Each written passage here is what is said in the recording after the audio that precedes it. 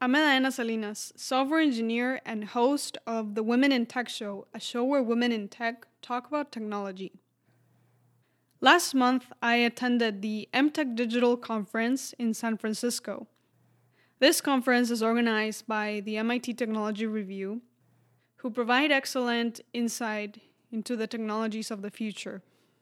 I've been reading their work since 2008, and it's one of my favorite platforms to learn about technology and innovation. At MTech Digital, I learned about the state of the art in artificial intelligence. And one of the topics that I'm interested in is ethics in AI. And in today's episode, I talk with one of the presenters of the conference, Francesca Rossi. Francesca is a distinguished research staff member at IBM Research, and we talked about the ethical implications of AI and the challenges of embedding an ethics module into these systems. As AI becomes more popular, we're going to start seeing more debates around ethics in AI and who should be involved in defining it. I hope you enjoy this conversation as much as I did, and if you want to support this show, I would appreciate it if you leave a review on iTunes or send me a tweet or a private message with your feedback at Tech Women Show.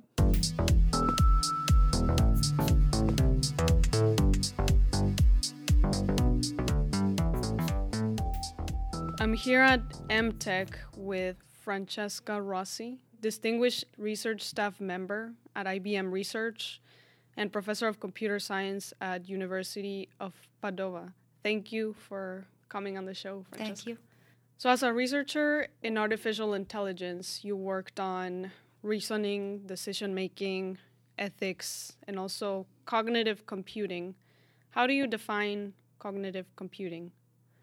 So cognitive computing includes artificial intelligence. So whenever you want in a system, a computer program, hardware or software or both, to behave intelligently, whatever that means, it could be something related to the intelligence that you see in humans or some other, form of intelligence that computer may be complementary to humans.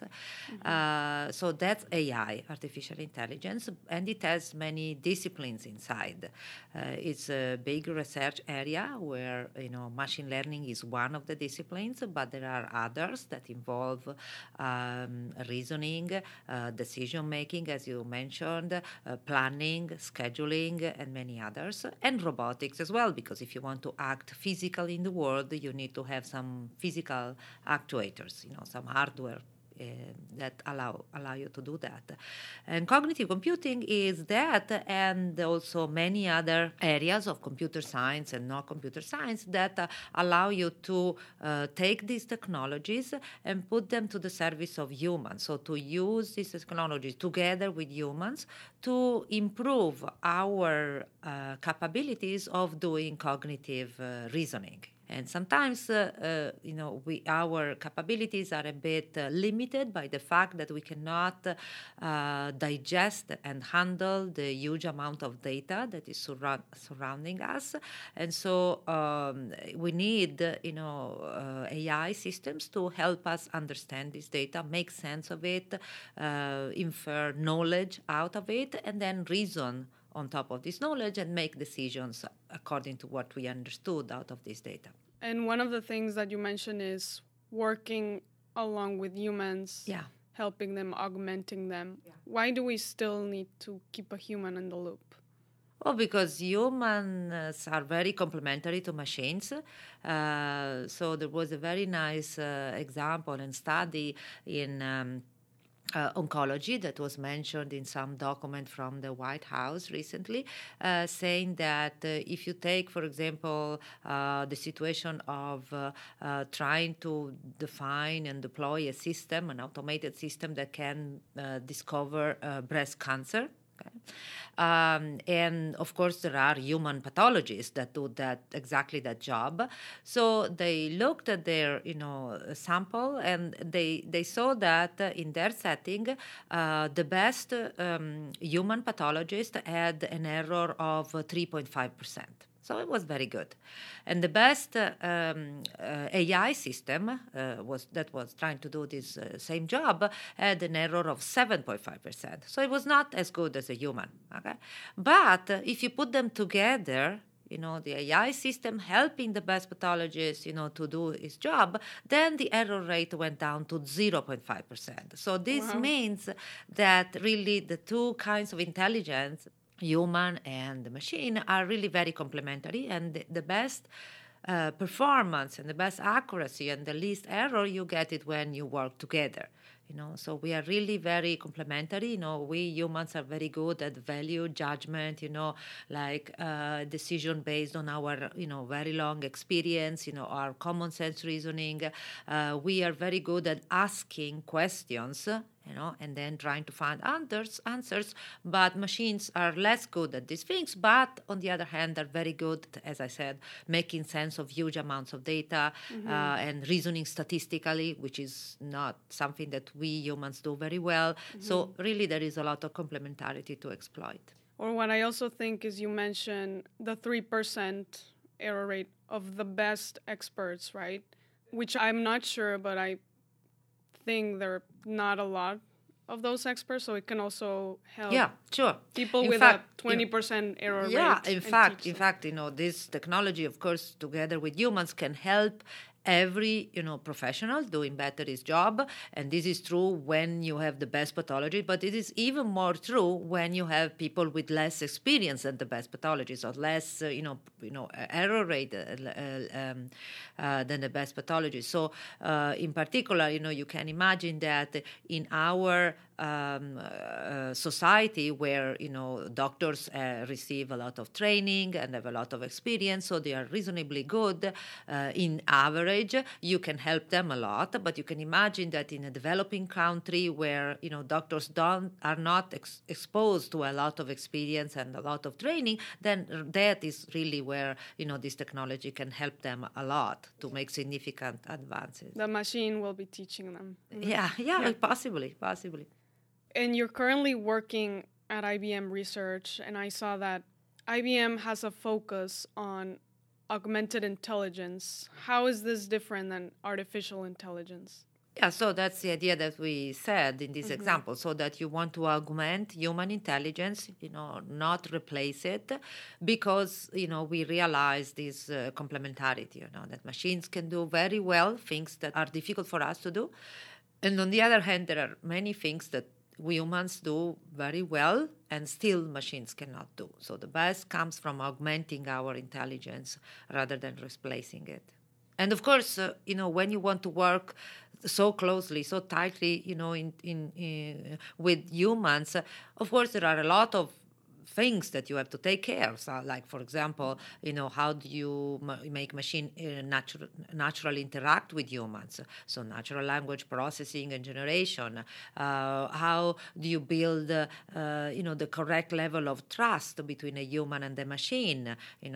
Possibly, if you have a decision support system for a doctor, again, same example as before, you want the doctor over time, over repeated interaction, to get to trust the machine at the right level, because these machines, we have to understand that have a lot of capabilities, but they also are limited as well. So, for example, you may know that machine learning approaches are very, very good. They have a very small error rate, but they don't assure you that they always get the right answer. There is always a very small percentage of error. So you have to understand that, and you have to be able to recognize the limitations of the machines and to get the right level of trust with the machines. You don't want to over-trust, you don't want to under-trust, but you want to, a reasonable amount of trust in the machine that is going to help you with its own limitations.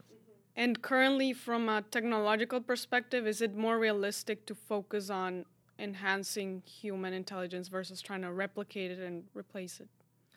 Well, it's much more realistic, and also, besides being more realistic, I think it's much more fruitful. I mean, it's much more potential to really, advance the state of, all the sectors or medicine or whatever, wherever you want to apply this technology, in helping humans make better decision involving some cognitive aspect. So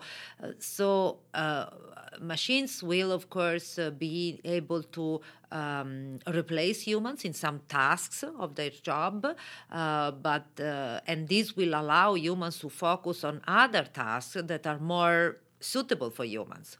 Like you can imagine a doctor. I'm sure you've seen doctors that can spend very little time in some, tasks that require, their value judgment or their social interaction, or, because they have to spend so much time in other things that possibly in the future machines would be able to do. So really, this helping humans doing better their job and being able to focus, free them from some tasks that machines can do, so that they can focus on things that are more suitable for humans. And today you're giving a talk here at MTech about ethics in AI. Yeah. What can happen if AI is used unethically? What are some examples? Yeah, so the discussion about ethics in AI has to do with the fact that, of course, you want whoever is producing AI system has to produce them in an ethical way with best practices in place. So, for example, one typical example of AI development that concerned with ethical consideration is the handling of data. The privacy of data. Who is going to see your data? And of course we know that the more data you give to a machine, and the more this machine has the potential to help you better. But of course, this data has to be handled in an ethical way. So there is, some, consideration about the ethical development of AI. But also, when AI is developed and deployed to whatever scenario in the real world, you want to make sure that these AI systems behave ethically. For example, again, in the healthcare domain, if you want an AI system to help doctor and you expect the doctor to follow in his everyday profession some ethical standard, like, by signing the Hippocratic Oath or whatever, in every other profession, then you would expect, I guess, the machine to also be able to understand these ethical considerations and to follow them, and to suggest to doctors decisions or therapies or diagnosis following these principles, and not being unethical, and this is also related to the fact that, as we said before, this is needed to get the right level of trust between the doctor and the system. So, in general, there are many examples. Of course, self-driving cars have a lot of ethical, issues. There will be situations in which they have to make decisions based on ethical principles that we will decide to embed in those systems. But in many scenarios, like companion robots for elderly people, you want these robots to behave according to certain social norms, which may be cultural related, specific, task specific, domain specific, and so on. And so there are all these norms and rules and values that you would expect from a human, and that you also now would expect from a system that is helping that human to behave better. And maybe we also have to think whether the same ethical principles that we use for humans are exactly the same that you want to use for machines. So you want to adapt them, or you want to use higher bar on the ethical standard for machines, or so there is a lot of discussion about that. And the thing to understand is that this discussion, there are a lot of technical challenges to be overcome to make these machines following ethical principles. And this is the job of AI researchers. But there is also a lot of identifying the right values, trying to understand what it means, values for a machine. And this cannot come from AI people alone, but it can come only from a very multidisciplinary discussion with people from philosophy, psychology, and economists, policymakers, and so on. So from your point of view, to decide what's ethical and to encode this information in the system, you should involve multidisciplinary Yes, groups. of course. I mean, we cannot decide. I mean, we, meaning AI people, cannot decide themselves. We can try to help with the technology to understand how to embed these ethical principles into a machine with our, frameworks and the technology solutions.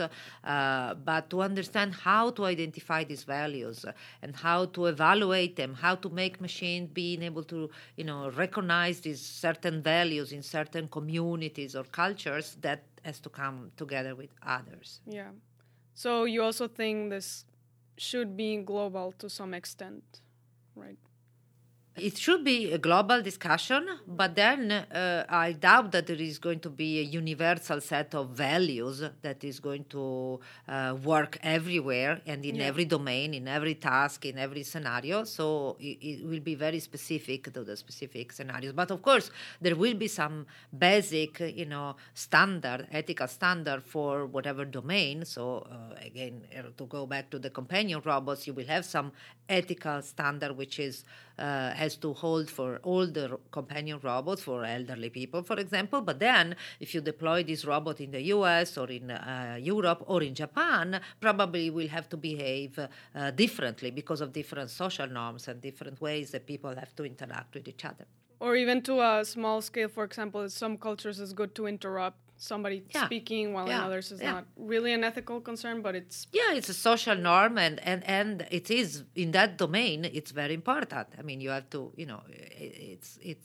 I don't think that ethical principles should only be understood as these very high level, principles, philosophical principles, but it can also be things like you mentioned, or even things like norms, laws, professional codes that people use every day in their profession, and so you want to understand how machines can follow them, and when it makes sense to be flexible about them, like consider, I don't know, a car you drive, usually you always follow the speed limit? But sometimes not. I mean, apart from that, everybody goes 10 miles above. But sometimes you decide maybe to go faster because you understand that by doing that, you may avoid an accident. Okay, and that's a flexibility that you want machines to have as well,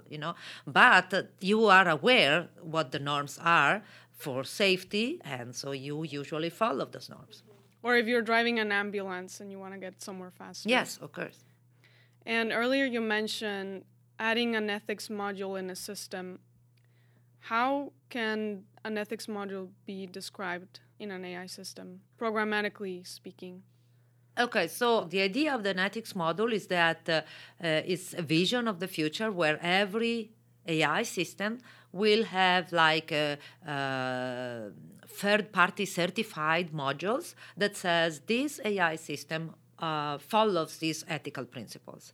And it could be a software one, it could be a hardware one if you want, for example, if you're worried that it could be modified by somebody else and you don't want that, so you want to make sure that this cannot change over time. And so that's the overall vision. And